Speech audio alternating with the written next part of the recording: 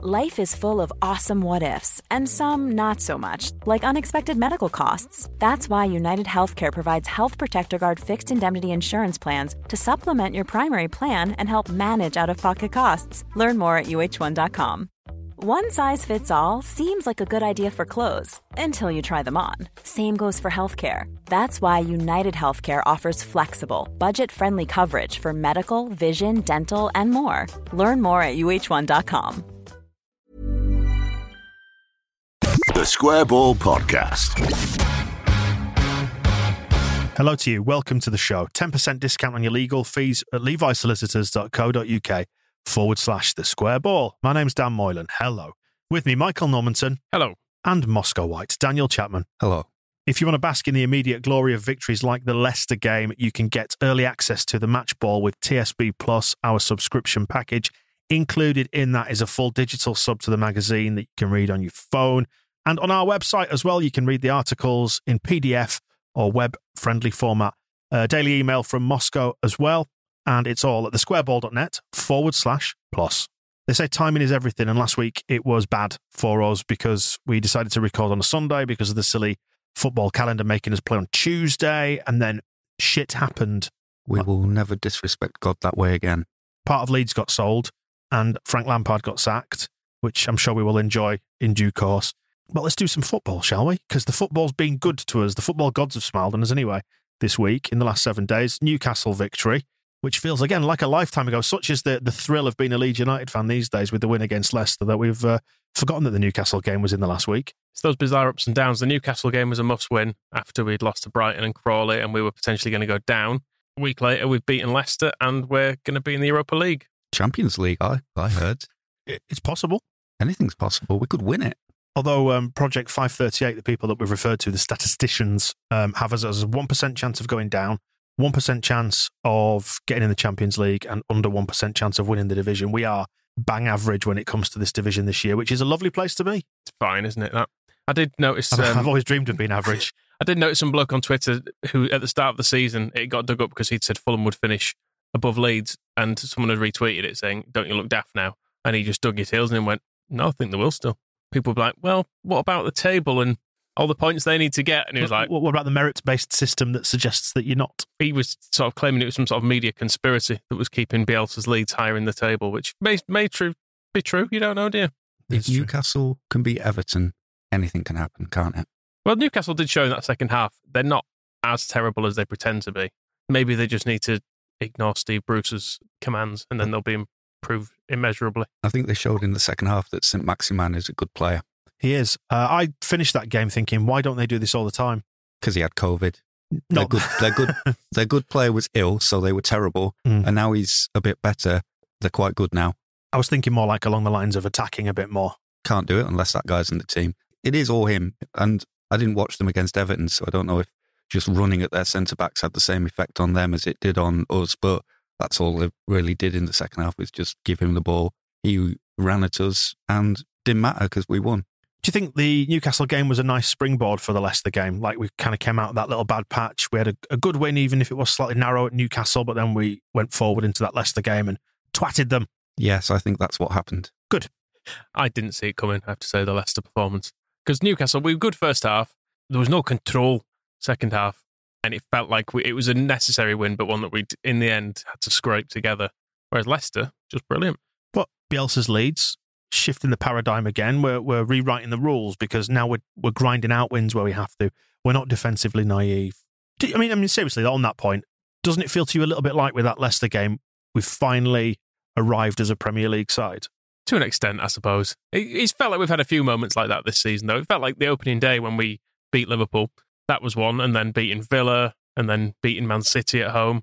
All these great victories. We had the draw at Old Trafford. That was another one.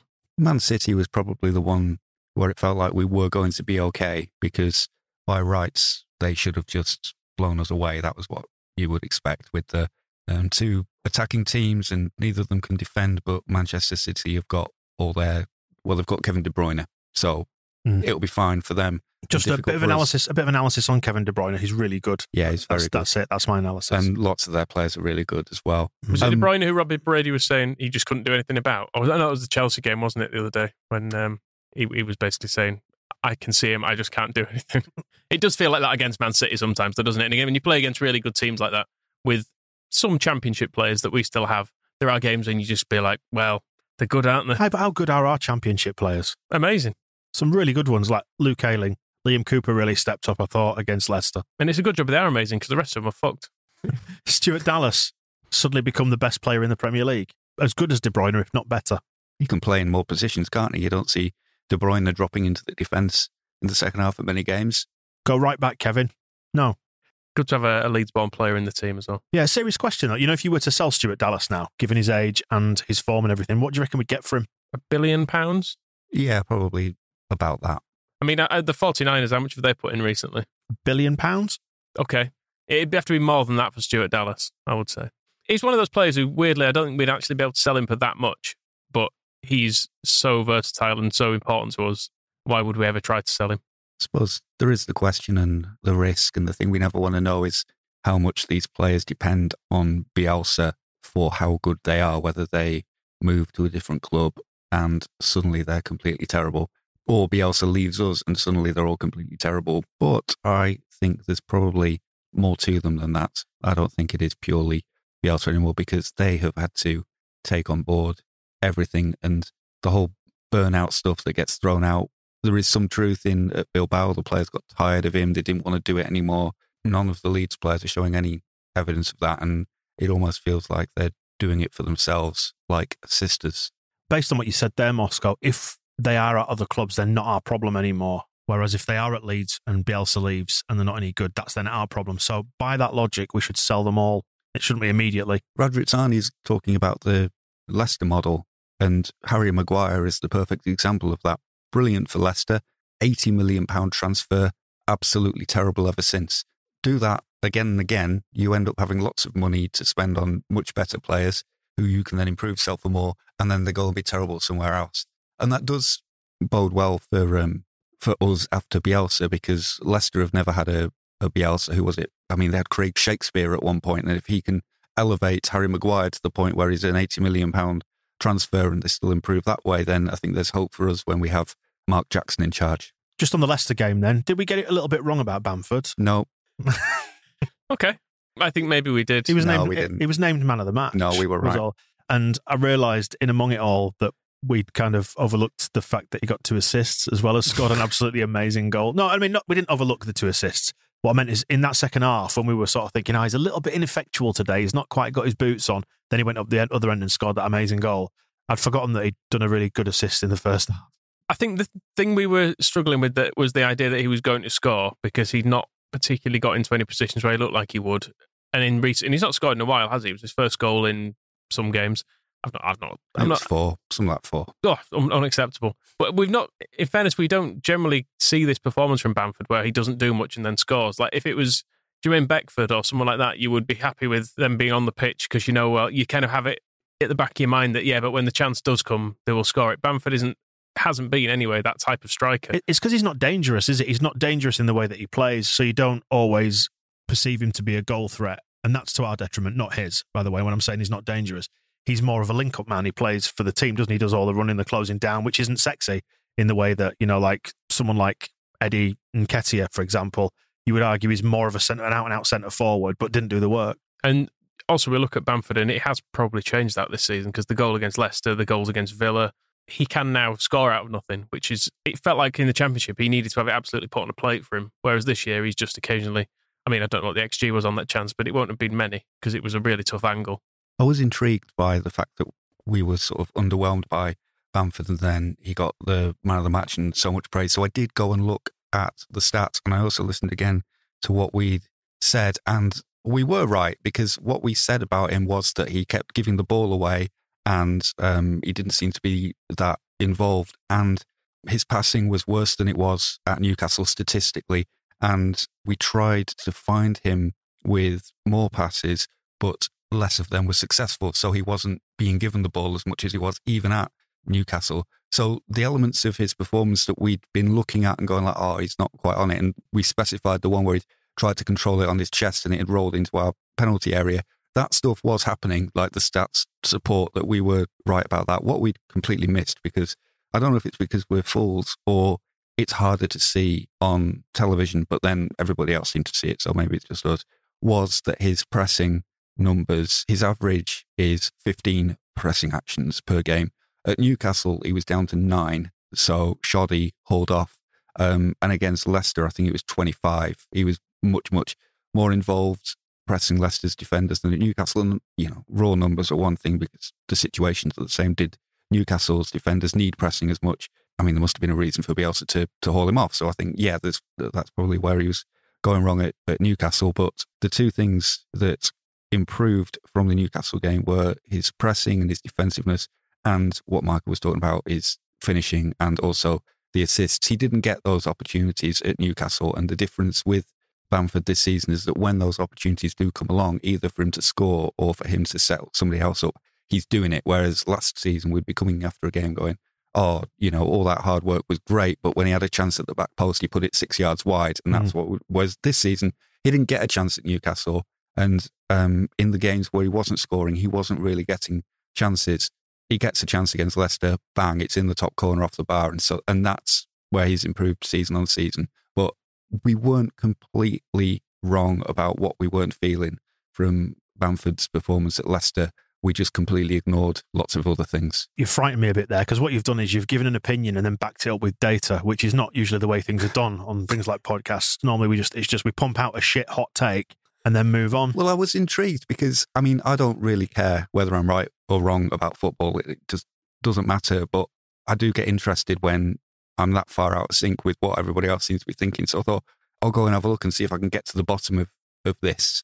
And that's the conclusion I came to. And now you're here to tell everyone else that they're wrong.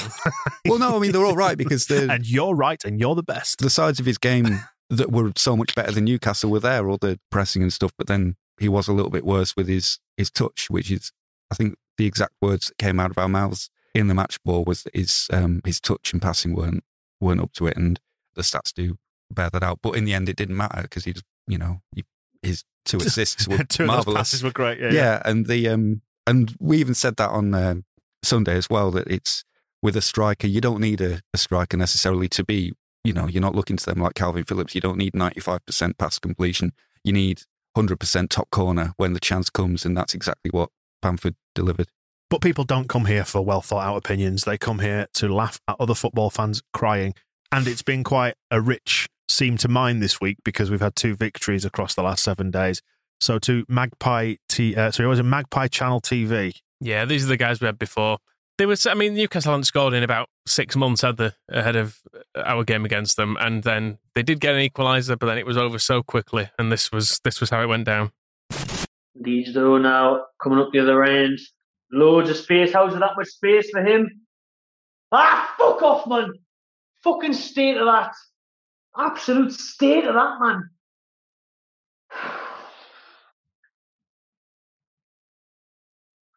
Harrison makes it 2-1 Leeds. How long did that last for there? That fucking bit of joy we've had for the first time in months. What was that? Why did that look so easy? About 3 minutes of fucking joy there for us, and we're only drawn. Look at how much space there is, man. I do love a Geordie accent. You can't over-egg how much they say man, can you? I know it's a bit of a Geordie trope that, all right, man, well, man. Can he pet woman, man? It is genuine. We've been there, haven't we? Yeah.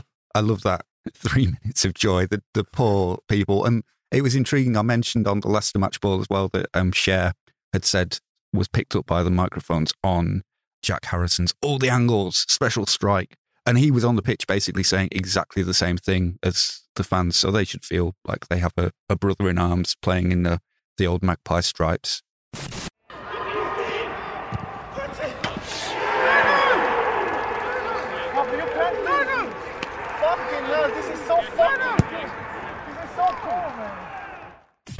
I'm sure it's fucking hell. This is so fucking shit. This is so cruel, man. Which is great. Yeah, that's what we get into this for, isn't it, really? And you also get to experience a little ping off the post from Jackie there as well. That and the keeper clearing his boots on the post. Mind you, Kasper Schmeichel did that on Sunday. I didn't enjoy it. I was on the verge of getting in a car and driving down there, and I probably would have still had time while he was kicking his boots against the post. I don't know if he's picked that up from Ankergren, because he used to do that. It used to absolutely drive me spare, the noise of that echoing around an empty Elland Road. Kasper, just fucking take the goal kick. Now Schmeichel started it. It was the one thing Schmeichel had going for him at Leeds, was he didn't used to boot the posts for ages. Now he started it. It's Leicester's problem, I suppose. And in an empty stadium as well. That's what it was with Ankergrund in League One. Nobody's there, and all you can hear is just this clang, clang, clang, clang, clang, clang, clang, clang, clang, clang. I don't know how many feet the fucker had. He was doing it one stud at a time. Kasper Schmeichel, 34 years old now. Can you believe that? He'll get his move to a big club eventually. I mean, I know he won the Premier League, but it doesn't count. It's only Leicester. Unless he's won it with a big team, doesn't matter. Well, one more Newcastle clip then before we do move on to Leicester, and it's from True Geordie, who he's not a big Steve Bruce fan. I would love to get Chelsea Rory, who appears on this podcast, get his opinion on Leeds United. I'm sure it'll change every 5 minutes to suit whatever particular direction the wind is blowing in that week. The other day he was saying that Bamford was everything he wants Timo Werner to be, was the clip that was... Imagine those words. You know, like before we got promoted, those words being uttered. Top scorer in the Bundesliga, but you'd rather he was more like Bamford. God bless him. Right, well, let's hear from True Geordie.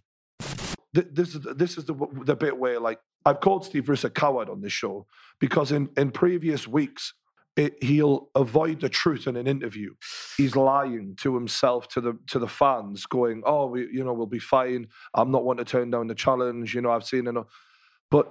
And I said he was a coward for that. But that interview he gave after that last game, he said, "I've seen more than enough to be encouraged by it." The whole fan base is watching it going, "We are so shit." That I haven't seen a single positive tweet in any way, shape or form. I haven't had a conversation of anyone. He's out of touch with reality, this guy. Like, I've never seen a manager's interview be so unreflective of the actual game, maybe in my life. Mm-hmm. Like, I was actually feeling sorry for him. Like, you're kind of pathetic. Like, you're so out of your depth. And you're so grateful for a Premier League job that you're now literally lying to the cameras and telling everyone, "Well, I've seen enough to be positive about, and there's plenty." You know, and when St. Maximin ran on the pitch, I was encouraged by that. Like, you sound like a dithering, or he sounds like he's got dementia or something. He sounds like a man who should be put in hospital, and we got to look after this guy. I mean, that's an opinion with a capital O, isn't it, that one? I did tune out near the start when he said he was lying, because then I just had a Jimmy Nail earworm for the rest of it, but then came back in for that strong ending. It was very Warnock at Leeds, was the description of that. Just Moscow there, another hot pop cultural reference there for the kids. The kids are all on YouTube watching Spender. Yeah, look, you're just going to have to look at, what is it, Jimmy Nail, She's Lying. Yeah, you'll find it. You'll find it. Can't remember the name of the song, but anyway. She's Lying. Was it? I'm sure it was. No, it's called Ain't No Doubt. Ain't No Doubt, of course it was. Yeah, because She's Lying is just the hook. The line, and then the actual chorus is not as good. Anyway, we were saying about True Geordie, yes. And anyway, they went on to win at Everton 2-0 and looked brilliant versus how they looked for the rest of the season. Yeah, so maybe they shouldn't hospitalise their fucking manager. It's it reaches that point though, doesn't it, with some managers? It's like when we won games under Warnock occasionally, you just think, oh God, it has to go on for another few weeks now. He's bought himself a couple more games probably with a win, and it just drags on endlessly, doesn't it? I do have a little bit more sympathy for Steve Bruce having heard that, because when he said the other week that some of the criticism was getting a bit too personal, and I was like, oh well, whatever, but it comes with the territory when you're a Premier League manager. Yeah, you might have a point. He's tuning into that. I'm sure you never said anything against Warnock. I didn't suggest having him hospitalised against his will. Might work though. Let's move on to the Leicester game then, and Leicester Fan TV. Some characters involved in this. I mean, I think they were quite confident ahead of this game. I watched a bit of the build-up and stuff, and they've been on a really good run, haven't they? And I suppose they had every right to be confident, but this is us going into the lead. Leeds are through here. Patrick Bamford's going to take a shot, and it's a goal. Oh my and it's 2-1 to Leeds United. Oh my God. Fuck. Perez, why are you not sliding in for the ball? It was as simple as that. You would have won the ball, and they wouldn't have scored. Oh my days. It all comes from Perez, man. He should have been sliding in for that. I'm sorry, but they wouldn't have scored. Look at that. He just debated it at the last minute. Good ball in from Rafinha into Bamford, and Bamford with an absolutely amazing finish into the top right corner, and that is Leicester 1, Leeds 2, and that, I would imagine... Well, he hasn't scored for games, Ian. I don't think he scored for about 8 games. It's a weird accent, isn't it? I was going to say, yeah, the famous Leicester accent there. I started looking for bands from Leicester. There's really only Shawaddy of notes. Kasabian? One of Yeah, them's a they Leicester are as fan. well. Prolapse were a great band as well, but their lead singer was, well, their two lead singers, Scottish. Their other lead singer is main journalist on the Leicester Mercury. Anyway, How did they get their name? I mean, try to think. Oh, in fact, it's on Wikipedia. To indicate something undesirable in a miserable sort of way rather than unsavoury. Unfortunately, we have come to realise that it makes some people think of arses. They were a great band, however. Yep. So this is when we went 3-1 up. I mean, Leicester's such a non-entity of a town, isn't it? When their arses fell out. Madison's going to whip it in. He does. It's not a great free kick. It's actually really quite poor. Mendy's going to try and win it, though. And he hasn't. And now Leeds are on the counter-attack here. Leeds are going to score. Leeds are 1-on-1. This is going to be 3-1 to Leeds United. And it is Jack Harrison with the goal. Game over. That is game over. Leicester had so many men up forwards. And that is the end of the game. That is game over. Leicester City won. What a fucking joke. Jeez. 3-1. What's going on, man? What an absolute piss take. What an absolute piss take. Where You is can't be taking free kicks that poor, James Maddison, when you've got no men behind you defending. He has been poor this game with set pieces. I'm sorry, but he has. He's been very poor, Maddison. He should be nowhere near set pieces. God's sake. They've all gone forward and look what happened. Only leave Johnny Evans back. Oh my God. Couple of things from that. You know the kid in the background, is he part of the show? Just double checking. I think his microphone's not as good. I think he leaves him turned down. He's on Zoom, turned down or something, yeah. Yeah, they're in That's what separate we rooms. try and do with Phil Hay when he's remote, isn't it? Yeah. So, I love the fact they hate James Maddison by the end of this. We'll have him if they want. I'm sure we could find room for him. The other thing I enjoyed there was just at the start of that clip, they have a full 10-second lead up to realising that they're going to concede another goal as well, which is great because you don't normally get a full 10 seconds like that. It's like, oh, Leeds are going to score. Leeds are on the break. This is it. It's going to be 3-1. 10 seconds of it. I like the never-ending misery as well. Just when you think they've stopped, there's that long pause. No, actually, they're still angry. I think the replay comes on, doesn't it? And they get. But I mean, his reaction to that, the unfolding of it, was much the same as mine when I was like, "Where are all their players? How have we done this? All of a sudden, we've got loads of men forward, and they've got none." Unlucky Leicester. But yeah, if James Maddison, we could do a straight swap. We've still got Wasim Boy, haven't we? Managed to hang on to him in the window. Straight swap. If you're bored out of your tiny minds at the minute, well, The Athletic are coming to your rescue with the assistance of Prostate Cancer UK, putting on football quizzes across February and March to find the most knowledgeable Athletic subscriber, of course, raising money for a very important cause. There's going to be a quiz for every team, which includes Leeds. Phil Hayes is going to be hosting the Leeds one. A grand final will be put together in March from the winners of each club quiz to find like the champion of champions. And there's a very nice £1,000 up for grabs as well. The Athletic will match that with a donation to Prostate Cancer UK. Sign up at theathletic.com/the square ball, and then you can register to play the quiz. That's theathletic.com/the square ball, where you will find the very latest offer. 49ers, let's talk about that. I know it happened last week, but we missed the boat on that because of the recording time. They now own 37% of Leeds United Football Club, up from their previous 15%. And within that, obviously, we've got the investment fund that they've put together, which involves people like Chad Hurley, who we've recently become very good friends with, I believe, who is the co-founder of YouTube, who's one of the investors there, who has shares in the Golden State Warriors and various other sporting interests, including, I think, is it Los Angeles, the football club there? Not Galaxy, it's a different one. Right, yeah. Okay, so... We've been trying to sneak into the DMs like he did with DePaul. Give it time. Don't want to scare him off yet. Hi, Chad, if you're listening, by the way. New friend. Okay, so what's the thoughts on this? Good thing? Bad thing? Don't know, really. Probably good. We'll find out, won't we? But you never quite know, do you, with takeovers? Unless it's like the Burnley one, where you immediately go, God, that sounds terrible. This doesn't sound immediately terrible. That's as positive as I'm willing to be. It sounds like there's a definite aim at levelling the club up, which has to be a good thing as long as they go about it in the right way. I think that's the thing. When they made the announcement, it's quite a difficult thing to announce because they're sort of saying this is how it's going to be for the next few years. And that immediately has people going, so when do we get a new ground? And they go, well, not a new ground. When do we get the new West Stand? And like, well, we are going to do that, but we can't release any detail. What about the training ground? Well, can't actually do anything. Can't you just say hello to Parag, who you've already met, and just leave it at that? Because that's basically what they wanted to do. And it's not about sort of what they announced last week, apart from what it excludes, I guess, which it does now mean all the Qatar sports investment stuff is out the window, not going to happen, and probably a bit of a relief, because I think whether this turns out good or bad, it's going to be easier to pass and understand, in the sense that although it was a bit of a surprise the day after Marathe and Radrizzani did their first day of kind of, we're going to work together and everything's going to be great for the next few years. Synergies, brand synergies. All that stuff. And then the next day you've suddenly got Chad and Nick and whoever else popping and said, oh, actually, we're part owners as well.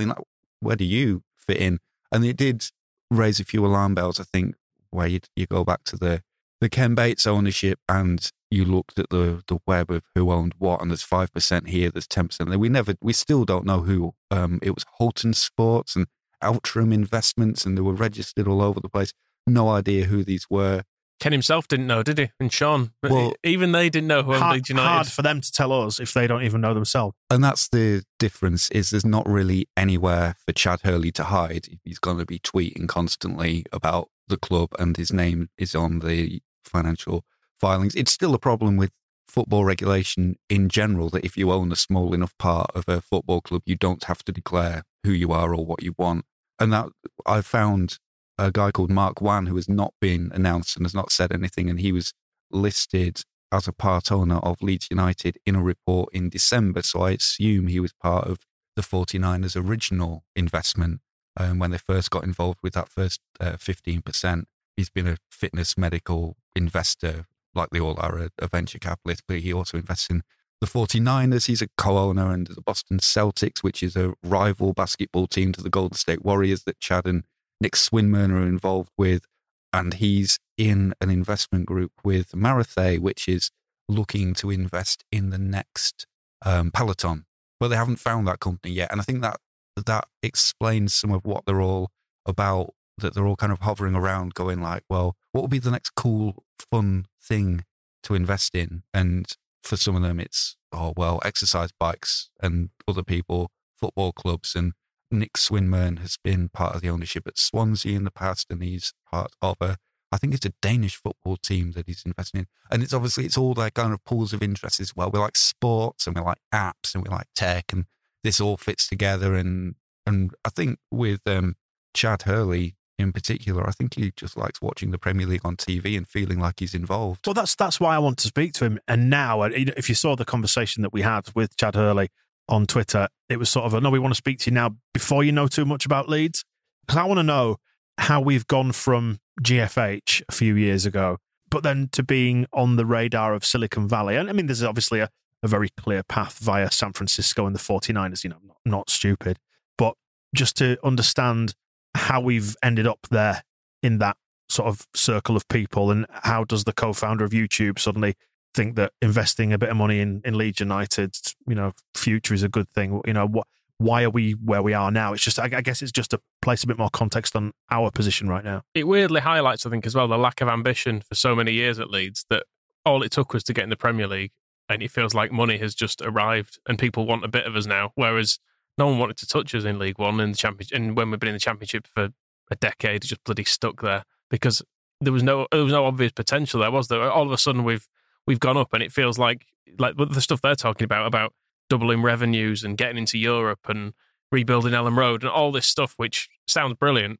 It was always there for us. It's just that we never had anyone with any ambition to actually unlock any of that. It was always about, we can shut the stand-upper instead. That'll save some money. It's like, that's not really where the money is. Drain the swimming pool at Thorpe Arch. Exactly. They can bring sandwiches. Well, fucking hell, you cheap bastards. Yeah, you can't make something this big. You can't downsize it like that. It needed somebody with clout, is what I was going to say. It's not just the ambition, but the clout as well, to say, all right, as Radrizzani did, I'll accept some losses up to a certain point, but then we need to make it. And now we've made it, we need to stay there. And once we've stayed there, then we kick on into the next big thing. I mean, all the stuff with American ownership it's always a bit problematic, because it tends to be American owners who don't like relegation and stuff like that, which we consider to be cornerstones of the English game. And even though we are now on the right side of that, I have no desire to stop promotion and relegation from the Premier League, because it'd be awful. It'd make it a dreadful competition if you were just looking at Sheffield United now and they were going, well, we'll try again next year. There's no danger in going down. It'd be shit. I mean, and let's face it, that's where the jeopardy and the thrill and the danger comes in. And where we are now is that it's okay, it's a very, very outside chance, but there is still a chance we could get relegated, and that kind of keeps you on your toes, doesn't it? So there's that aspect of American owners which can be a bit problematic. There's the whole commercialization thing, which can be a bit, I don't know, hot dogs in the stand and T-shirt cannons and cheerleaders on the pitch and all the sort of cheesy side of it that you think of. But then, essentially, we need more money to push on again. And if the option is American owners or despotic states, well, that's it. I would rather have this money. Yeah, American owners get a lot of flack for not understanding English football, but then there's not really a deep heritage of Qatari involvement in the English game that makes me think that they're any more in tune with the average fan than somebody from San Francisco. And the criticism that a lot of 49ers fans have about their new stadium seems to be more the corporate end. And I suppose we are then hoping that there will be enough Marathe and his mates will have their ears open enough to listen to what people in Leeds tell them about what the stadium needs, and that it won't just be everything that they've learned from San Francisco imported with absolutely no attempt to mould it to what's actually needed in West Yorkshire. Hopefully that will be a two-way thing. But what you were saying before about it all being there for us says a lot about people, and that seems to be what a lot of this rests on. Marathe's story is quite interesting, where he's talked about he knew Leeds United before because he had that weird involvement with David Haig when David Haig said GFH of, we've signed a deal with the 49ers. Strategic partnership. And they never really knew what was going on, but he said that he knew about Leeds United because somebody at the 49ers stadium, their groundsperson or whoever it was wearing a 1990s Leeds United sweatshirt. And so he was kind of like, oh, that's that club in England that I'm kind of involved in. And then he already separately knew Radrizzani. And so when he's talking to Radrizzani said, oh yeah, I've just bought this football club in Leeds. It's Leeds United. It's, I kind of have an interest there. And it built from that. And then the option of Qatar also built from Radrizzani being mates with their chairman. And then Chad Hurley comes along because he's already investing in the San Francisco 49ers. So he knows Marathe, and he says, well, I've got this new thing. And it's all kind of, that network has grown because we've got somebody in Radrizzani that people seem willing to actually have a conversation with. Whereas, you met David Haig and Salim Patel, and they're not people that you really wanted to have to talk to twice. Cellino is a fucking maniac who even non-league managers who were offered the job of their lives went, you know what? I think I'm all right, actually. Bristol Rovers is great. Ken Bates is just absolutely horrendous. He was unpleasant to everybody he met. That's maybe not everybody. I'm sure it's very nice to his wife, but he's horrible to one of his kids. So, there's an example.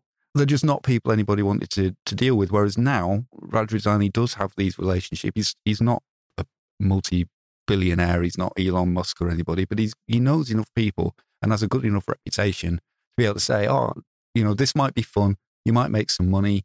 It fits in with the other stuff that you're doing. And there's an element of old school kind of football club ownership in this, where the ages of people like Chad Hurley and Nick Swinburne are kind of a bit of a mirage, because I think they're only in the 30s or 40s, but they have retired from what they initially launched as multi-billionaires and now need hobbies. And that's essentially what football club ownership used to be, for better or worse.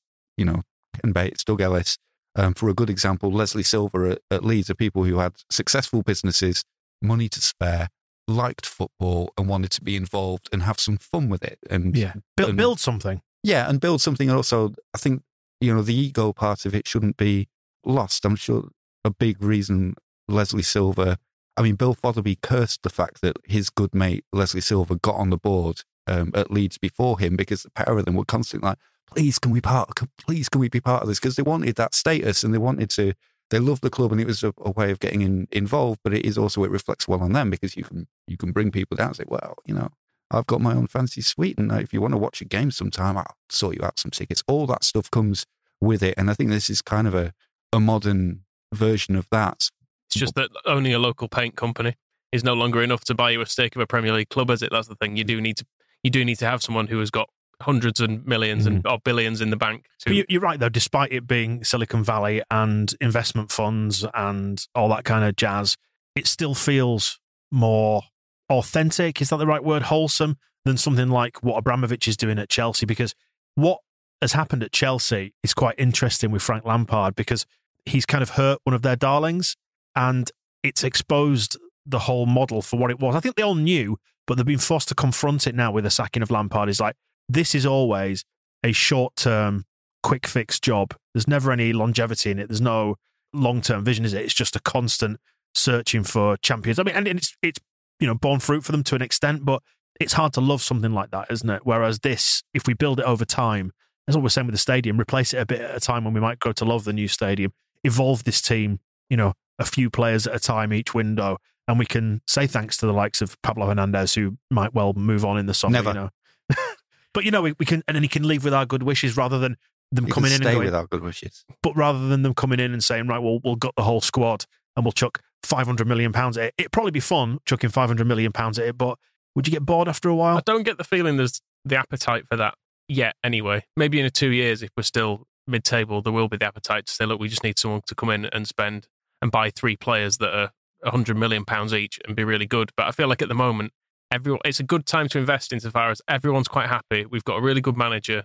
There's revenues to be grown when we can get back in stadiums and things. It's all there for an investor at the moment. And I don't think there are many other clubs, like you've seen the state Newcastle's in, and like Newcastle fans want Ashley out at any cost, basically. They were all absolutely gagging to have the Saudis take over, which is far more problematic than an American investment group. Like there are numerous issues with that, which, because they just want something to change, they're willing to just go, okay, fine. In much the same way we were, to an extent, going, well, let's see what JFH do then, because we just wanted rid of Bates. And the thought was, well, even if the next people are terrible, at least it'll be different terrible people, and maybe they won't be quite as hard to shift as Ashley or Bates or someone like that. And we're not there at the moment. It's a nice way of hopefully getting a bit more money into the club, pushing us forward for things like the stadium and a bit more investment in transfers and stuff without having to rip it all up and feel like we're starting again. The interesting thing I took from some of what Radrizzani was saying was about what they plan to do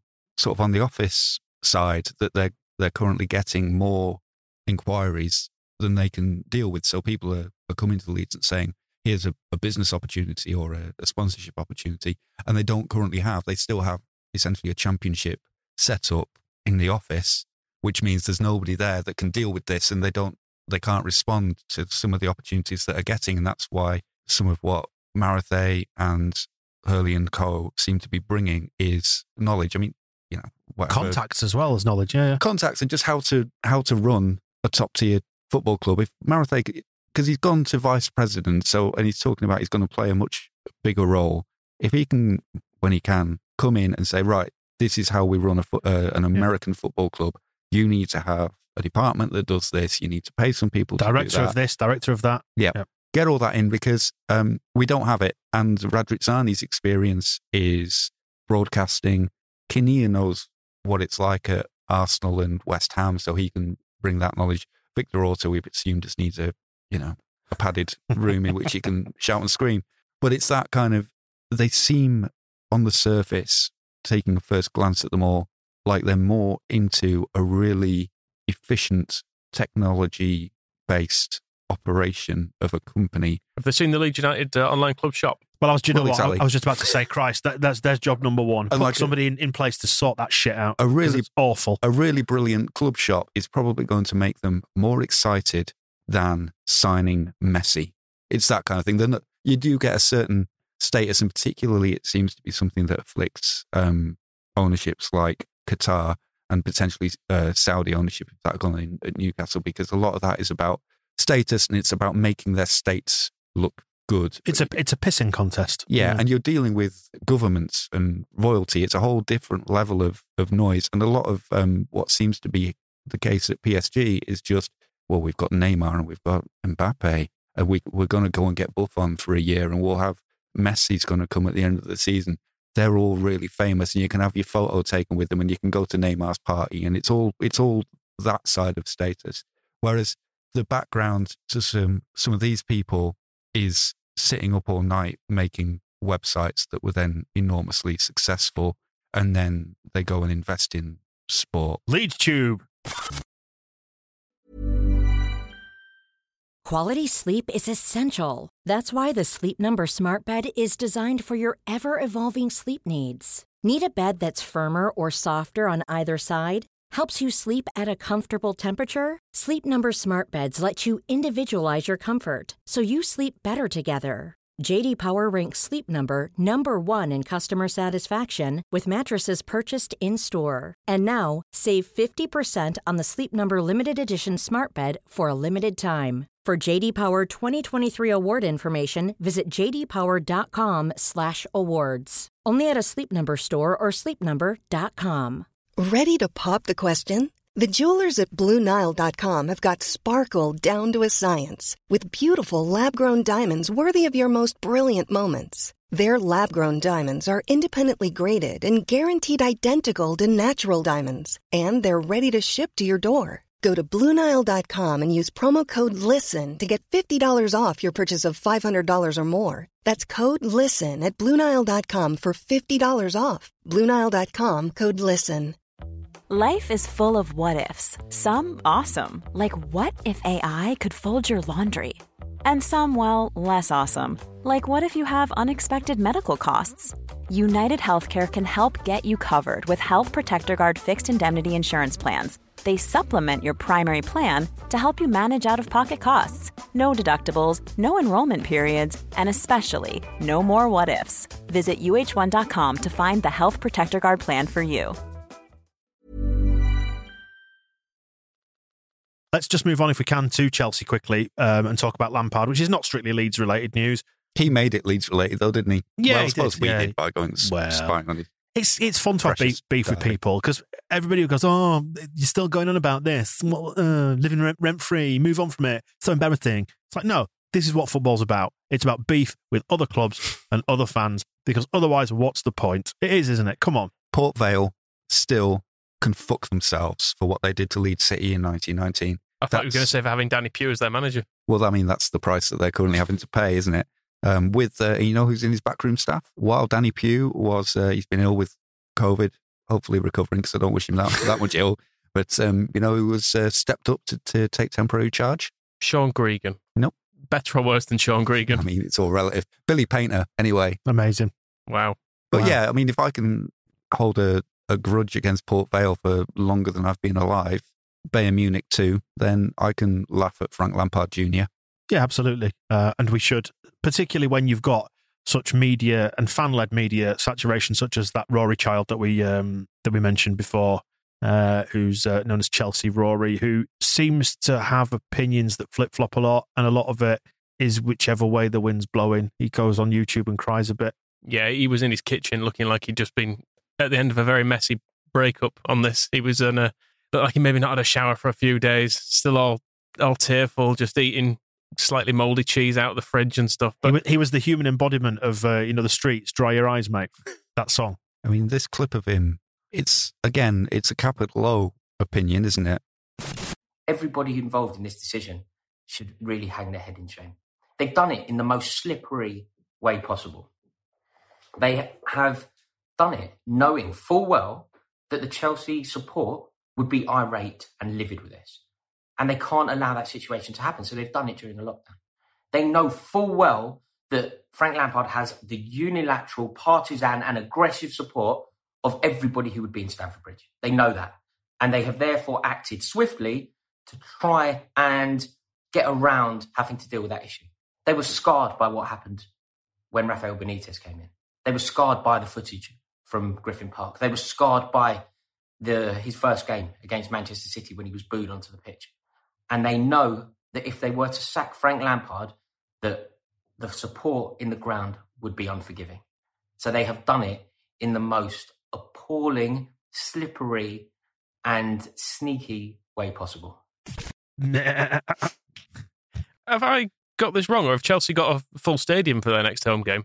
Because the way they've snuck it in during a lockdown, which has been in place for getting on for a year now, not really snuck in, has it? And it's probably going to be in place until the end of the season. And I would go as far as to say that the Chelsea hierarchy don't give a shit, and they would have done it anyway. I was going to say his words, unilateral, partisan, aggressive support. I started wondering if I'm listening to something from the Northern Irish peace process. Right? They don't know who they're messing with. They've Don't not do the accent. They've not paid attention to any of the kneecappings that we did at Brentford. It just the lack of proportion. And Benitez was fine. They won the Europa League. What's the problem? If I'm Chelsea owner, I'm thinking about their reaction to Benitez getting the job, and I'm thinking, well, you were fucking wrong.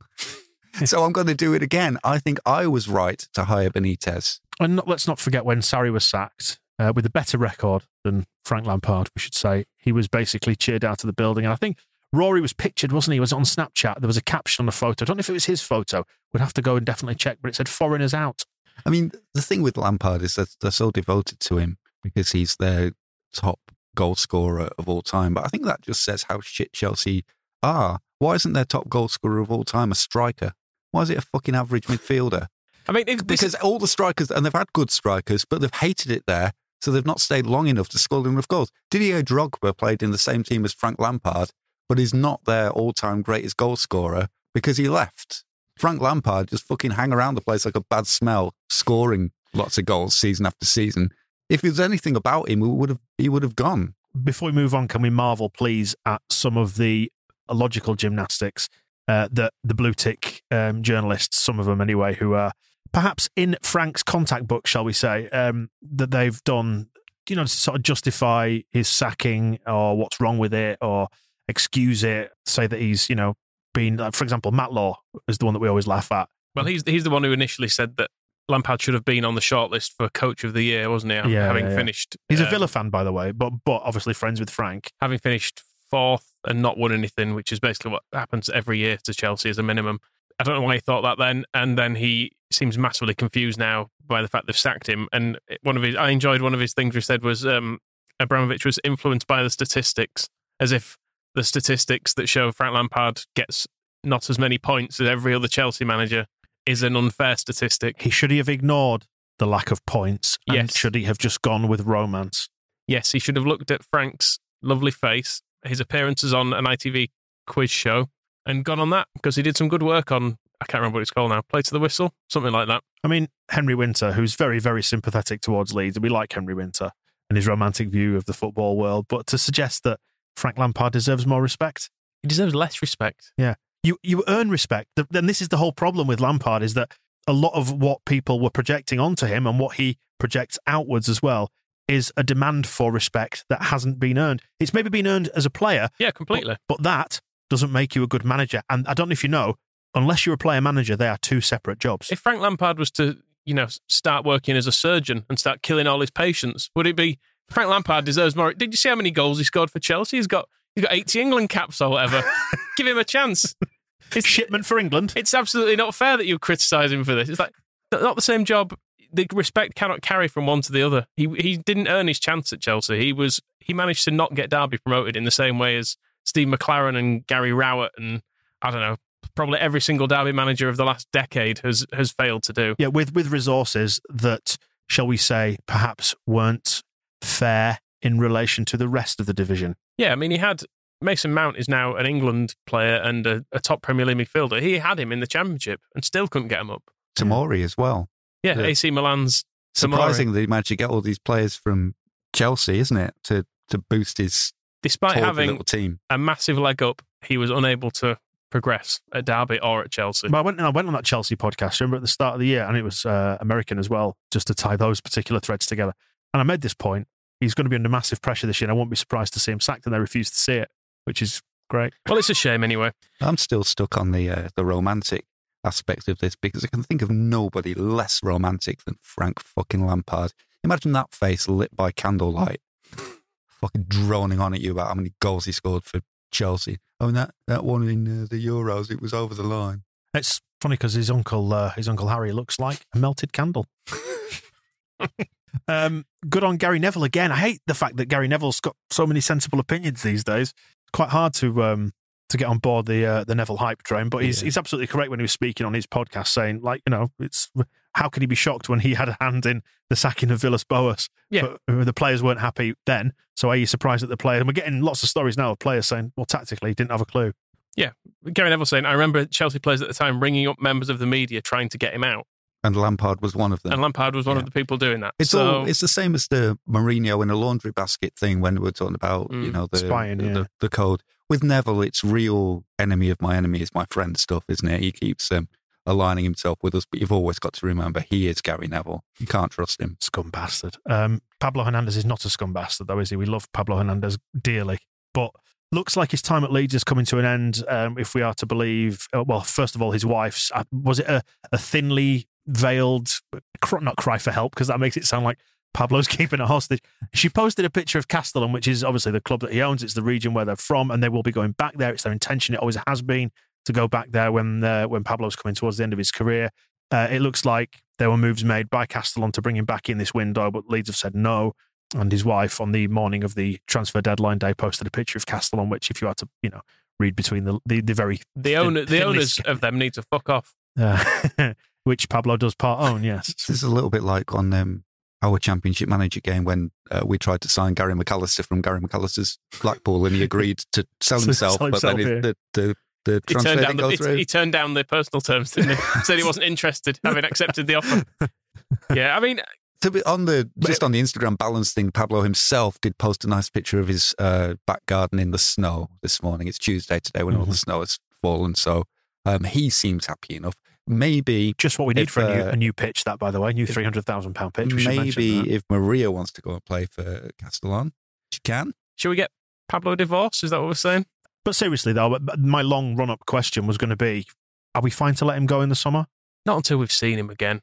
That's all. That's my main concern. But which is entirely for my own benefit. It's sentimental reasons, isn't it? Football's an unforgiving business like that, in that we enjoy it because it provides moments in time, and we don't want him to just sort of slip away gently into the night, do we? We want that big send-off and the big fanfare, and it's the way that we need Bielsa to go when he eventually goes, by a massive party, and we all cry, and we eventually get over it if we do. But same with Pablo. But Pablo is going to be encapsulated in the memory of that Swansea goal, isn't he? Regardless of how he leaves and when he leaves.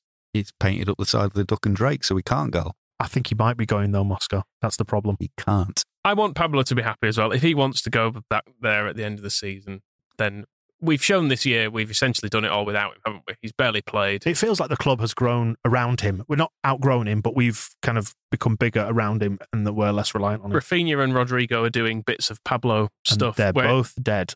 Well, that is true. But he was essentially the only person who was making, like, the pass through to Bamford. If that had happened in the Championship, it would have been Pablo doing that pass, because he was... Leicester's, that's the second goal at Leicester, you mean? What did I say? Well, you didn't. You just said the pass through to Bamford. I was just clarifying which one.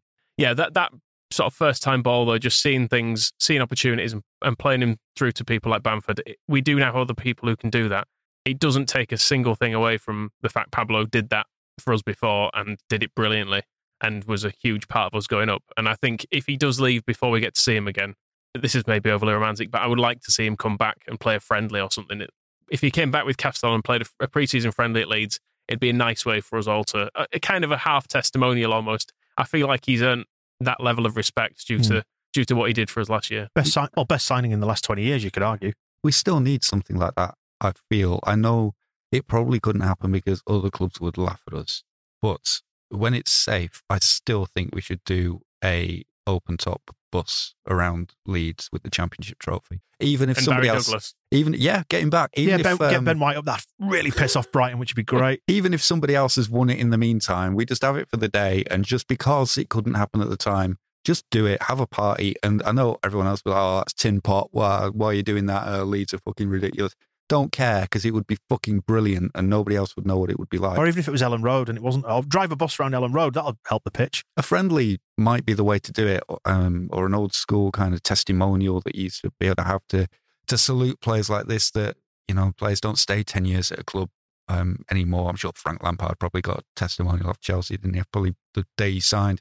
It's not enough money. But something like that give me more would be nice, because it is a shame for everybody that it didn't happen. But yeah, get them all, because you can get players back together. You do like a 5-year anniversary or a 10-year, whatever. Just do the 13-month anniversary or the first day that it's safe. Have a dinner, invite him over, put some tapas on, get him out on the field. I'm aware as well we still have the Booze Baton trip to make to Munich, but a big Leeds Castellon. A big Leeds away trip to a Castellon game with Pablo Hernandez playing would be glorious. Oh, shall we do that? We should do it. If we could get like 1,000 Leeds fans over to there. I mean, Christ knows what would become of the town. It'd end up being Bournemouth 2.0, wouldn't it? But we could try and just tell everyone to keep a lid on it. Don't smash anything up, please.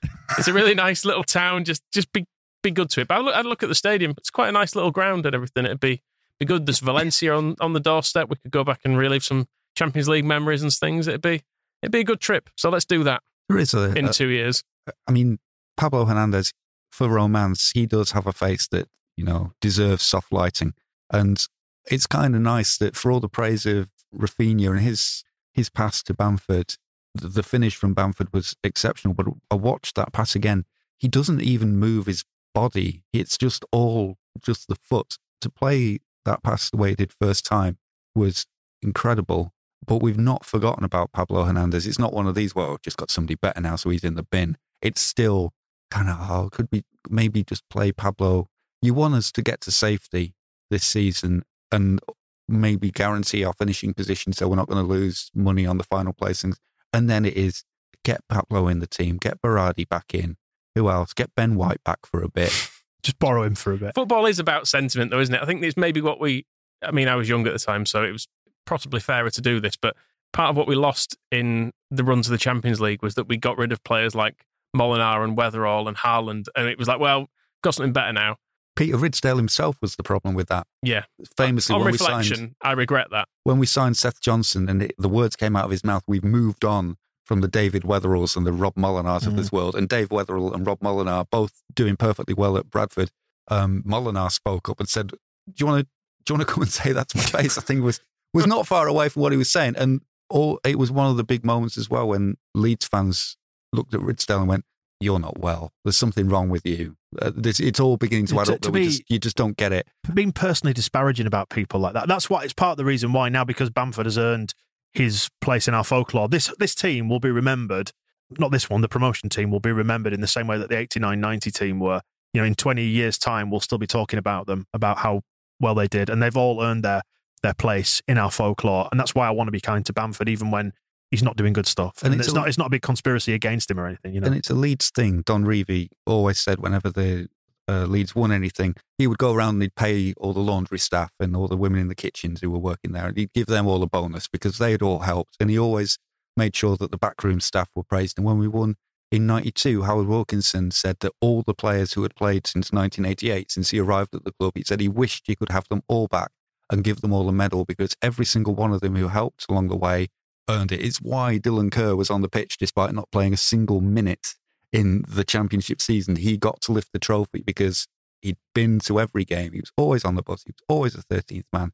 And it was the same with Molinar and Weatherall. If we'd not had them in the team for 5 years, we wouldn't have been able to sign Seth Johnson when Ridsdale came along. And it's the same now. We wouldn't have Rafinha without Pablo. Kemar Roofing back. He can come back. Pontus can come back because there'll be enough water under the bridge by that point. They still won't be up because they can't get up. And we'll just have a nice big party at Ellen Road. Castellon come over. We have a jolly nice time. There are so many problematic things with the lockdown, and it's. I was thinking the other day about how we deal with going back to the stadium for the first time because we've still not had a proper remembrance of Norman Hunter and Jack Charlton and Trevor Cherry, and there's so much we need to do. And saying goodbye to Pablo is just essentially added to that list if he goes at the end of this season. Under thankfully less trying circumstances, but I know what you were getting at there, Michael. Yeah, we've not been able to do any of the normal stuff that we should be able to do, have we? That's the thing. It's going to be quite emotive, actually. It's going to be an emotional day when we finally get back in the stadium because it's been, a year since we've been there or thereabouts, and it's going to be longer than that by the time we finally get back in. And I feel like people will just be in there for about 3 hours before kickoff, just having a look at it, just checking it's all right still, just saying hello to an old friend. 2 games across the next few days, then these midweek fixtures coming around thick and fast. Maybe we should use some of our squad. Maybe we should use Wazim Boy. We can't use J. Roy Grott because he's gone. Shaughnessy as well. He's not going to be playing against Everton, is he? Which seems like a bit of a shame. Where have they been, these men? Well, Shaughnessy was in the under-18s. Bloody he hell. was consigned. And J. Roy was training with Den Haag, which is why it's a bit of a surprise he's ended up in Osnabrück because he has always seemed happiest in the Eredivisie, and he was doing some training there with Dario Del Fabro. Wow. And also Den Haag's manager is called Ruud Brood. That's amazing. So it's worth. It's not quite Jizz Hornkamp levels, but it's good. And it's two different spellings as well. It's Rude as in Hullet, but then Brood is double O. So you get the both.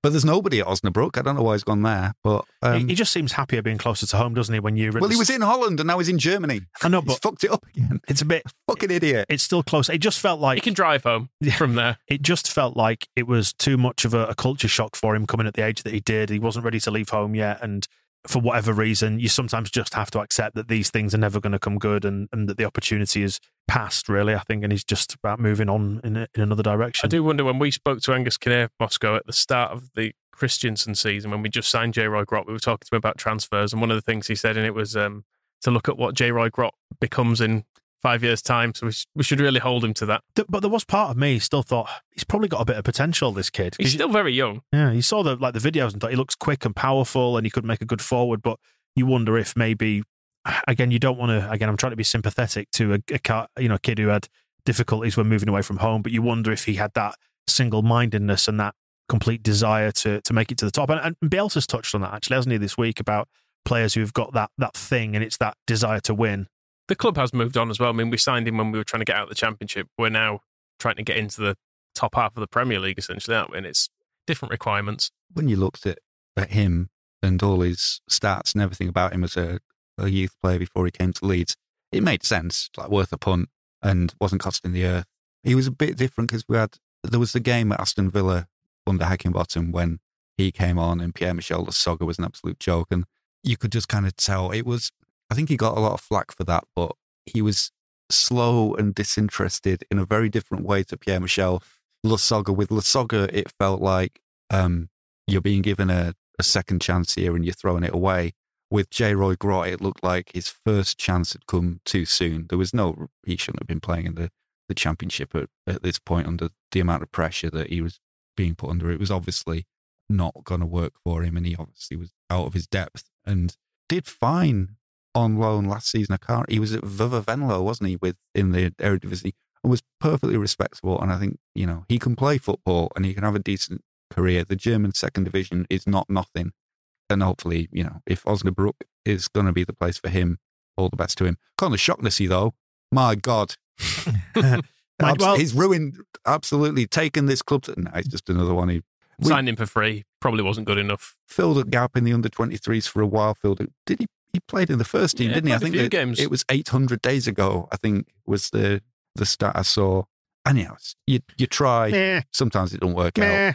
Yeah. Well, next year will be a club of Rodrigo de Paul, because as Andy Brassel said on TalkSport, and Andy Brassel is a South American football expert, said that he's fairly certain Rodrigo de Paul will be coming to Leeds. So he'll be lining up against Everton next year, as will Romain Perraud, who Phil reckons we are in for as a left-back, who looks good on YouTube. He's at Brest at the minute. He's just signed a new deal there, but it's a contract till 2025.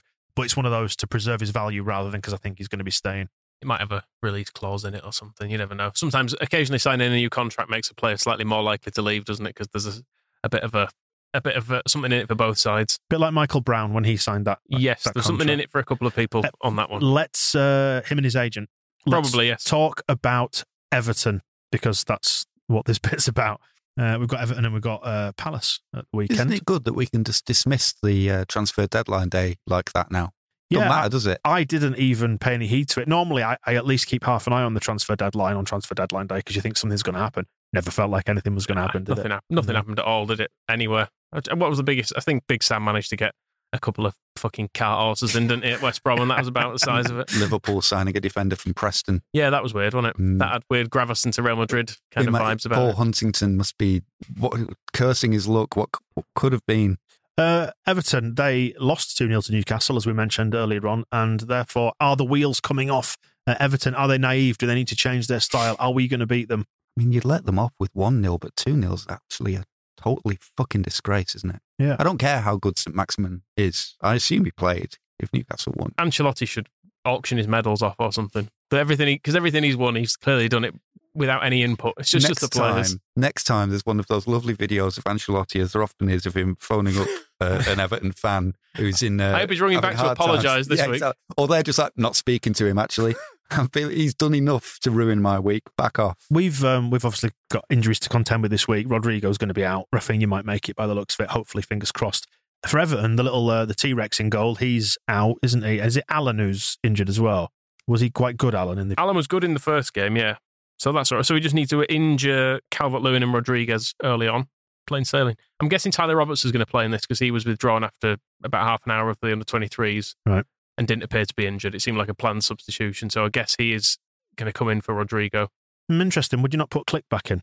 I mean, he still might, but it just made me wonder if the fact that he came off after half an hour without anything wrong with him did make me think if he was going to drop him in. We looked a bit more solid through midfield with Click on, even though Click wasn't pulling up any trees, as we said on the match ball. What do you reckon, Moscow? We're going to beat Everton. Just to, I know this isn't about Newcastle, but just to prove a point, it was 0-0 when they brought on Alan St. Maximan. 6 minutes later, 1-0, and then they added another in stoppage time. Absolute one-man team. Are we going to beat Everton? Yeah, Fab Delph can't cope. He can come back and gaze at the East Stand, can't he? Well, yeah, he can come back when we're celebrating all our favourites from the last decade. Do we win this one? Is it too much to ask for 3 wins on the bounce? It's a bit greedy, but I'll take it. Well, let's put it another way then. Given where we are in terms of points in the table, would you be happy with 4 points out of these 2 games? I think that'd be a great return. And over 4 games, 3 wins out of 4. We'll still be 12th though, won't we? Yeah, forever. I think we were kind of coming round to the idea that if we beat Newcastle, then Leicester and Everton just kind of doesn't matter. Now we've beaten Leicester, so we've got more than we expected. I want more. Yes. That's how it works. Than we ever even expected. And I mean, Everton have got nothing really. I've had enough of Newcastle now. They don't even have any weaknesses. Their weaknesses, according to WhoScored.com, are avoiding fouling in dangerous areas, and that's it. Strengths is finishing scoring chances, so that's Calvert-Lewin. And then aerial duels, that's probably him as well. They have a style of play. They attack through the middle, which is, it's where the goal is, so it's pretty fucking obvious. Rotate their first 11, which isn't a style, and they play in their own half, which isn't where our goal is. So Ancelotti really, he doesn't know what he's doing, does he? I was encouraged by the lack of tracking from James Rodriguez. It gave Calvin the run of Goodison, and I hope that happens again at Ellen Road. It will be interesting to see how the pitch holds up, given that it's had a load of snow dumped on it the day before its big debut. They're probably planning in, Tuesday, we'll just do the last bits to make sure it's right. 3 inches of snow. You will not see it until kick-off. Which have probably in the last, since we've been recording this, have turned into gallons and gallons of water. Where does it go? Don't know. Well, put it down the well. It's not like the drainage is a problem. And we have been unlucky with the pitch. It feels like for every home game, it has absolutely pissed it down. There's been a monumental weather event like 48 hours before every home game, hasn't there? And then with the new pitch has had a load of snow on it for the last day. So we'll see, won't we? And if, we've only just bought it, so presumably there's some sort of warranty on it. Send it back. It's too wet, this. Hey, Tottenham, we got this. It's too wet. Can we... It's a wet-ass pitch. Looking ahead to the weekend in Crystal Palace, we owe them one. That game could have gone differently had Bamford shaved his armpits. There are echoes of the Leicester game, obviously, because those games came sort of back-to-back earlier in the season. But they're not any good. Yeah, but I was just going to say, but the fact that they beat us and there's an opportunity now to set the record straight, and now we've beaten Leicester, we know we can do it. Looking at their results since beating us, you can see where Crystal Palace always finish where they do, because they've beaten Sheffield United, West Brom and Wolves. They're shit, aren't they? They're shit. So there's nothing exciting about them, is there? It just feels like they'll win just enough games against the bad teams to just about stay up, and then they'll do the same next year, and they'll reshuffle some players, and it'll be more or less the same they're result. in that subset of clubs who just do this, who are not very good. Okay, they beat us, so we have to hold our hands up and say that they did a bit of a job on us earlier in the season. But like Newcastle, they're not really trying. Which isn't to say they don't have some good players, because they do, don't they? Because Zaha's really good. I think Eze, that's the other name I was trying to think of. Yeah, like they do have some good creative players. Townsend on his day can be quite good. They're not. But they're not an exceptional side, is what we're saying. No, they're not. They're not lacking talent. It's just they feel a bit.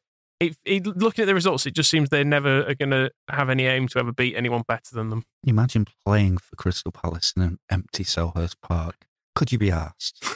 I mean, it doesn't look like they can be. Their weaknesses from WhoScored.com, keeping possession of the ball. So it sounds like they're just, fucking, you have it. Can't be bothered. Fouling in dangerous areas are all weak. Very weak. Defending set pieces, defending counter-attacks. The sound of Jackie Harris hands together. And defending against long shots. Ready for Click. yeah, hopefully he'll be having a few dips. Their strengths are attacking the wings and stealing the ball from the opposition, but combined with their weaknesses, sounds like they just give it straight back. So you don't need to worry about that. Their style of play, attack down the left. Luke Ayling back in his natural position will take care of that. In their own half. Oh. So it'll be... We live in their half anyway, don't we? In their style of play, opponents play aggressively against them. That is Zaha going down and moaning like fuck every time anyone goes near him. You just get wound up. Yeah, we'll say this. Doesn't it feel like this game is dependent on us turning up, whereas we were a bit subpar at Selhurst Park? A couple of things went against us and it all just collapsed from there, whereas I think we're made of sterner stuff than that. We're capable of upping things, I think, given that we're on a good run at the minute. I mean, we should be able to win this game. Means we probably won't. Yeah, it feels very feasible to beat Everton and be on an absolutely massive high and then lose to Palace for no reason. Like, it's fine. Other than we're just on a good run. Yeah, we'll be fine. We'll probably play really well, but we'll lose 4-1 again. And it'll just be, well, welcome to Leeds. What's wrong with the Premier League? We're back in action with that shit show. And we're here to fix it. We've made it better already, haven't we? Miles better as a product with us, isn't it? Because we're entertaining. The rest of it, shambles. So let's accelerate them on this plan to fix this crappy division of theirs with telling them what is wrong with the Premier League and what is wrong with the Premier League this week. Well, Moscow mentioned it. We're 12th. Always 12th. Perpetually stuck in 12th. Lose to Spurs, 12th. Lose to Brighton, 12th. Beat Newcastle, 12th. It's the new 15th, isn't it? Beat Leicester, 12th. Beating Leicester, we should have, playground rules, we should have gone into the top 4 on that because we're better than them. Pathetic. It just goes to show how shit the product is. This is what we're saying. Stupid division. Split the division. You know, like in some leagues where they split the league halfway through. Do that, but put us in the top half. Is that how you fix it? Yeah, let the rest of them battle it out. And even if we get fewer points than the team in 12th, we should still not be 12th. And we'd get more merit payments, so that'd be fine. I do worry sometimes if I'm inattentive when it comes to what's happening in the football world, but by my lights, West Ham are fucking terrible, and yet they're 5th. Newcastle are the worst team in football. They're somehow 15th. Aston Villa scraped their way into staying in the Premier League last season, have been awful this year. We spanked them 3-0, 9th, above us. This makes no sense. It's corrupt. Southampton should always be in a relegation battle. Matt Letizia, though, 11th. He keeps them up every year, doesn't he? Ken Mankau was very strong at the back. Dave Besant putting in great performances. Hey, Ken Mankau was a neighbour of mine about 20 years ago in a flat in Leeds. He's a good lad. Yeah, he was nice. Chatted to him in the lift occasionally. Hello, Ken. All right. That was it. Maybe It's a Southampton. good anecdote. Yeah, there it is. Well, I mean, it would be helpful if Southampton would get off 29 points because that's what we've got, and I don't see why we should have to. We still got to play them, haven't we, I suppose? Twice, yeah. I guess that game being postponed means it stopped us being above them, which we should be. Do they still play in a kit made by Pony? I could only imagine so, yeah. It's always a pretty good kit with the big tick. West Ham had the same design, didn't they, with the Pony logo formed the top part of the shirt. Julian Dix would wear it for them. That Southampton preview is going to be great when we get round to it. Getting into the old man shouts at Cloudy, aren't we? I used to have one of my favourite T-shirts. It was made by Pony, and all it said on it was football, and it kind of had in the letters it had images of players kind of in the letters. Non-specific footballers. Yeah, but it had the Pony logo. Keith Tracy exposing his anus. It had the Pony logo just underneath it with the word mark. So it said football Pony. So I always quite enjoyed having the idea of a football pony. My football pony T-shirt. Like soccer dog. I regret losing it. Great. So that's how we're fixing the Premier League, is it? Yeah. Yep. Soccer dogs and football ponies. Yeah, Southampton get their kit made by Pony again, and I think then everything will go all right with the world, and Russell Osman plays for them forever.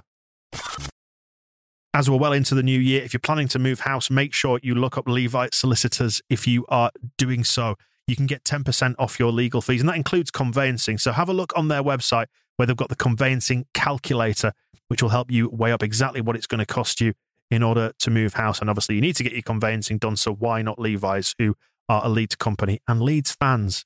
And secure that 10% discount by going to levisolicitors.co.uk/the square ball.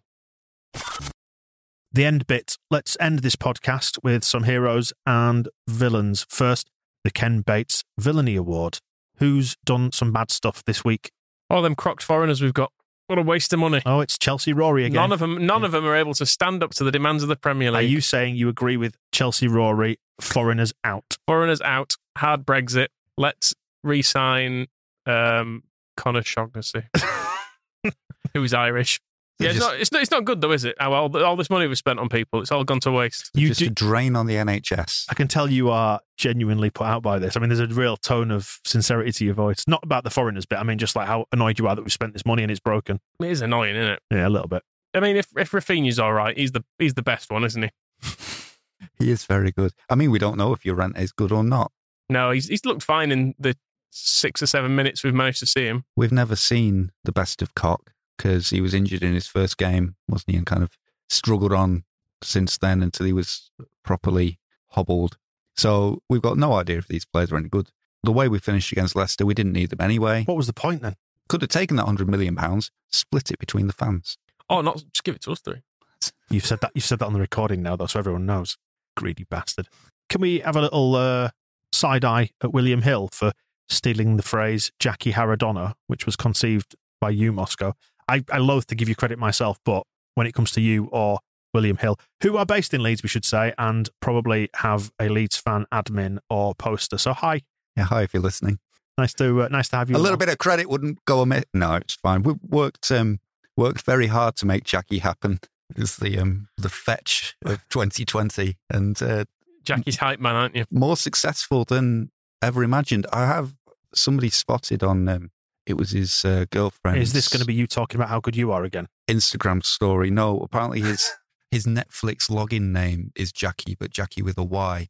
So he just needs to get the message and start spelling it properly. The way that Jackie Charlton was always an IE Charlton, the Milburn. Which one of them? I always get a bit confused because Jackie Milburn. Oh, you mean War Jackie? War Jackie played for Newcastle, but Leeds had a Jack Milburn as well. But he was never really as Jackie as the other. Was he a John Jack or a? Well, I mean, Jackie Charlton was a John Jack, and John Charles was he a Jackie? John Charles was a John, but Major Frank Buckley, he said, was the only person who ever called him Jack. Would just do it, and I can only assume it was Major Frank Buckley, being the kind of guy he was, to fuck with him. But it's good. What about Jack Sheridan? Jackie Chan? John Chan. He's called John Chan, is he? That's his real name. Yeah. John Stallone as well. Sylvester's mum. Fantastic. Who else? The 49ers and Co., the Enterprises. Why did they announce it after we'd recorded the podcast? Yeah. I mean, Chad Hurley is never off the fucking internet. He could have DM'd us and just hang on a couple of Come on the show, Chad. He's constantly he was tweeting about buying cardboard off eBay the other day. I think it was a response to the whole GameStop thing that he's decided to invest in pieces of cardboard. He thinks it's a safer bet. But yeah, the man loves a tweet, so he needs to probably be careful because previous Hearts owners or employees have also loved a tweet and it's not worked out so well. But there was actually, it was already, I noticed somebody replying to him saying, "You're already getting boring." Welcome to the club, chat. As if it's not possible to just unfollow or ignore or just scroll past. No, you're already boring. It's been 3 days of you daring to be enthusiastic about a club that you're putting thousands, maybe millions of your personal wealth into. We are British and we are entitled to be cynical. Let's, when it comes to Twitter, give a nod in the direction of Frank's media pals who have really gone above and beyond this week to defend him. They're a great bunch of lads, aren't they? All the media people. You can imagine them all having the most dreadful drinks together. Oh, they'll have a WhatsApp group. Genuinely, it probably is a little. They all probably do have a little private message with him. Just say, try and be nice about me. Everyone's going on about the results all the time, as if that's the main thing. Statistics. Looking at the statistics again. Trying to manage his narrative as if he's Bet Davis. Are those all the nominees for this week? Anyone else before we award it? It's been a good week for Leeds, really, hasn't it? There's not been too much villainy. Leicester behaved themselves, got out of the way. Brendan Rodgers even praised our integrity, said that we don't get in referees' faces or anything like that. Hard to find anybody to be annoyed with. We're giving it to foreigners then. When in doubt, blame it on the people from abroad. I'm not sure Adam Forshaw fits into that, actually. No, that's true. Scouse, though, isn't it? Scouse, not English. That's what they say. Should we?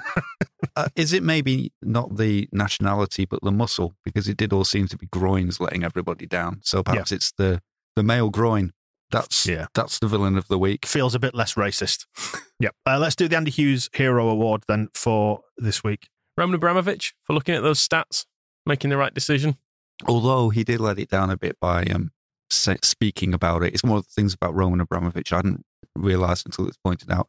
He never talks about Chelsea. And it's kind of the inverse of that guy saying Chad Hurley's already boring. At least we do, we hear from Radrizzani and, he can overdo it a little bit on Twitter if he's feeling tired and emotional. But at least we know where to find these people, whereas Roman Abramovich apparently has not spoken about anything to do with Chelsea for, I think it was 10 years. And now Frank Lampard has drawn a statement out of him where he has to, before people like Rory are at the gates of Stamford Bridge with balaclavas, demanding that the money be given back to the Russian people. Yeah. So he did say something. So he let himself down a little bit there. I think he should have sacked Lampard in silence. It would have been great to actually not say anything, to not pay tribute to the great work, like to try and the full Chelino Steve Evans. Yeah. Just like I'm off, gonna find myself a new manager. And Frank's there. Just disable his key fob so we can't get into the training ground anymore. Brilliant. Right, who else? Victor Orta. Let's give a mention to him, shall we, for his behaviour once again in the director's box, because Rob Tanner, LCFC on Twitter, mentioned around us taking the lead at 3:30 on the 31st of January 2021. Leeds take the lead 2-1. Bamford with a great finish. Again, Leeds' constant press pays off as Leicester City conceded possession cheaply and were caught out of position. Sounds like they have brought a fan club with them in the director's box too. Actually, we're assuming it's Victor. It will be. It's worth watching the the replays, the all-angle replays of the goal. The tactical camera, which is the one that's kind of pulled right back and you can see almost all the pitch with it. Watch those goals again and keep your eye on the director's box as the second half goals go in. And you do see there's a figure that sort of runs at one point just before the replay ends. And you say, and it's got to be Victor. I did that once. I can't remember what goal it was in the Championship. I'm sure it was the first season. I mapped his run, presumably, tried to work out where he had been and where he'd gone to. And it's the one where he ends up, Angus Kinnear kind of catches him at the end and he's staring around wild-eyed as they're trying to prop him up because he'd done a full lap of the director's box. Because that was it, because the footage that catches him, you see him just appearing out of shot back to his seat. So I was trying to work out where he'd been. And with there being no fans in the stadium to kind of impede his progress, I wonder if it's a full lap of the stadium. Can't be far behind. It was going bonkers apparently when he was cheering Rafinha off. Not to mention... Well, he shouldn't have been, shouldn't he? Encouraging a groin injury like that. He should have been shaming him. Other fun stuff at Filbert Street or whatever it's called, the Crisp Bowl. Filbert Way. Filbert Way. Yeah, that's what they call it. Was Matthias Klick, who shithoused, what's his face? The fat kid in nets. What's his name? Shit Schmeichel. That's the one. And he carried on his run. I can't remember which goal it was, but he carried on his run. I think it was Bamford's one. Yeah, into the goal mouth and just accidentally tripped over him, which I just thought it was just a nice little bit of low-level needle, which is Matthias Klick's speciality. Bamford himself, we need to mention, because he continues to make us look stupid, doesn't he? He does. Every time we think his time is up, whether it's at the club, on the pitch, whatever, he just does something good. I feel like he's got to be a front-runner for this one this week, but let's go through the other candidates. Who else? Ayling and Dallas just for being always good. Strange how they always sort of come together. They seem to be a pair like Pepsi and Shirley, that you can't have one without the other. It's always Ayling and Dallas every time. It's, Ayling and Dallas played well. Ayling and Dallas did this. Ayling and Dallas did that. Should they do some songs? Like Mel and Kim. Or Waddle and Hoddle? Yeah, maybe the Waddle. They've got, I'd love to see Dallas with the kind of a mid-1980s Chris Waddle feather mullet. And all you need to do is get Luke Ayling letting that hair down on top of the pops, and the crowd's going to go wild, isn't it? Yeah. But they are very good, and it's amusing me that they always just Ayling and Dallas. Well, they're sort of same age, probably. If they don't live in the same house, they're next door to each other. Weren't they talking about they're all going to live on a cul-de-sac? Or did we make that up at one point on the podcast? Did we imagine it, or was it happening? I think it was mentioned. Yeah, they've all kind of got the same. Let's assume they do. Street. Because it's a nice romantic idea, isn't it? And we were talking earlier about the idea of romance. And they won't be leaving it because I'm sure it's Ayling has said that he's going to live in Yorkshire forever now. We've had that effect on him. He's got nowhere else he wants to go. So Harrogate Town will have a player when he's 40. Is the correct answer. So good boy. Meslier and Strike, who wants to nominate them? Well, just because this time last year they'd not really played, had they? I think J. Roy Grott had probably clocked up more minutes for Leeds than the pair of them, and there they were, just beating a top 4 side away from home and looking completely at home with it. We take for granted how good Meslier is, I think, because he's not made many mistakes, and we just get through game after game now without any dramas. And that you forget that was an option for Leeds goalkeepers, don't you? Because it was just, I think the most Kiko ever managed was he'd do like 7 or 8 games, and then something bad, one way or another, would occur, and you just had to talk about it. It's nice that we just go, yep, he's in net. There's the occasional distribution error where you kind of suck air in through your teeth, but other than that, he's been really good, hasn't he? And he's a child. Even going back to Rob Green, he started his career at Leeds by throwing the ball in his net at QPR. He put it at so-and-so's feet, didn't he? And then I never quite got over that. So even when he was brilliant towards the end of the season, he was probably our best player in the run-in under Monk. Every time there was a shot at him, I flinched just because I thought it was going to go wrong. Whereas Meslier, it's standard. Every match, 3 or 4 good saves, and maybe 1 every couple of games where you just think, that's exceptional. And Struijk at centre-half showed he's a very good centre-half, and he shouldn't be judged by his ability to be Calvin Phillips or not. I think he can play in any Premier League team. I think he should be judged on his ability to not be Kiko Casilla. That's one thing. Pascal Struijk? Yep. Just everybody in general. Whichever. I'm talking about Meslier. I'm just thinking about him. Yeah, he's in the international system. And not quite. There's some talk of him. Meslier is in the unders, isn't he? Yeah. But I mean, Struijk has been touted today actually about getting called up. There's going to be some sort of turf war between Belgium and the Netherlands about who he's going to play for. Or Indonesia, maybe, because he qualifies for all 3. Yeah, the Belgium have a gap. They seem to be the ones who've been talking about it. I had a look at who plays centre-back for Belgium. They've got Alderweireld and Vertonghen, but they're all quite old, and the only players without loads of caps, they've got a 25-year-old Dendoncker off of Wolverhampton. He's got one of those wonderful names. And then somebody called Michele from Club Brugge, and then Delcroix. The Cross? Yes, in Delcroix. Is Delcroix. 21-year-old from Anderlecht. So they've got a big gap. They've got Laurens de Bock still. He's not a centre-half, though, is he? But he can play there. He's so versatile. These are all defenders, but they've got a big gap for a defender who is under the age of 25. So it's there for Struijk if he wants it. It is there for Struijk if he wants it. So I look forward to him making his debut for the Netherlands rather than Belgium. You don't turn down I'm trying to remember, which country is the Walloon? It's Belgium, I think. And I only like it because it's such a great thing. I believe you're right, yeah. It's not worth getting caught up on Moscow, really. The people who speak a French dialect and live in southeastern Belgium. There you go. Oh, and the Flemish as well. Everyone in Belgium has got like a really cool name. Hero of the week. The Andy Hughes Hero of the week. I want to give it to Bamford. Yeah, let Bamford have it. 2 assists and a great goal. Can't argue with that, can you? And even more egg heaped upon our stupid... No, we were correct. We were correct. The aspects of his game that we were criticising, that was backed up by the statistics. And Roman Abramovich would tell you, statistics are everything. And we just happened to ignore, by accident, all the great stuff that he did. And that wraps up this week's episode. Check out TSB Plus, our subscription package at thesquareball.net/plus. We'll see you next week. The Square Ball Podcast.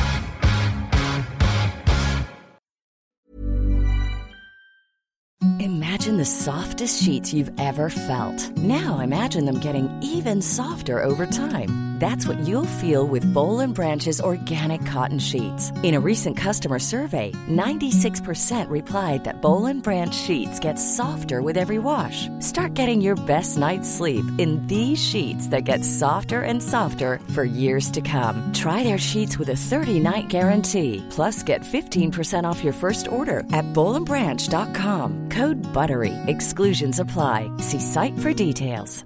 Mom deserves the best, and there's no better place to shop for Mother's Day than Whole Foods Market. They're your destination for unbeatable savings, from premium gifts to show-stopping flowers and irresistible desserts. Start by saving 33% with Prime on all body care and candles. Then get a 15-stem bunch of tulips for just $9.99 each with Prime. Round out Mom's menu with festive rosé, irresistible berry chantilly cake, and more special treats. Come celebrate Mother's Day at Whole Foods Market. Hey, it's Paige DeSorbo from Giggly Squad. High quality fashion without the price tag. Say hello to Quince. I'm snagging high-end essentials like cozy cashmere sweaters, sleek leather jackets, fine jewelry, and so much more. With Quince being 50 to 80% less than similar brands.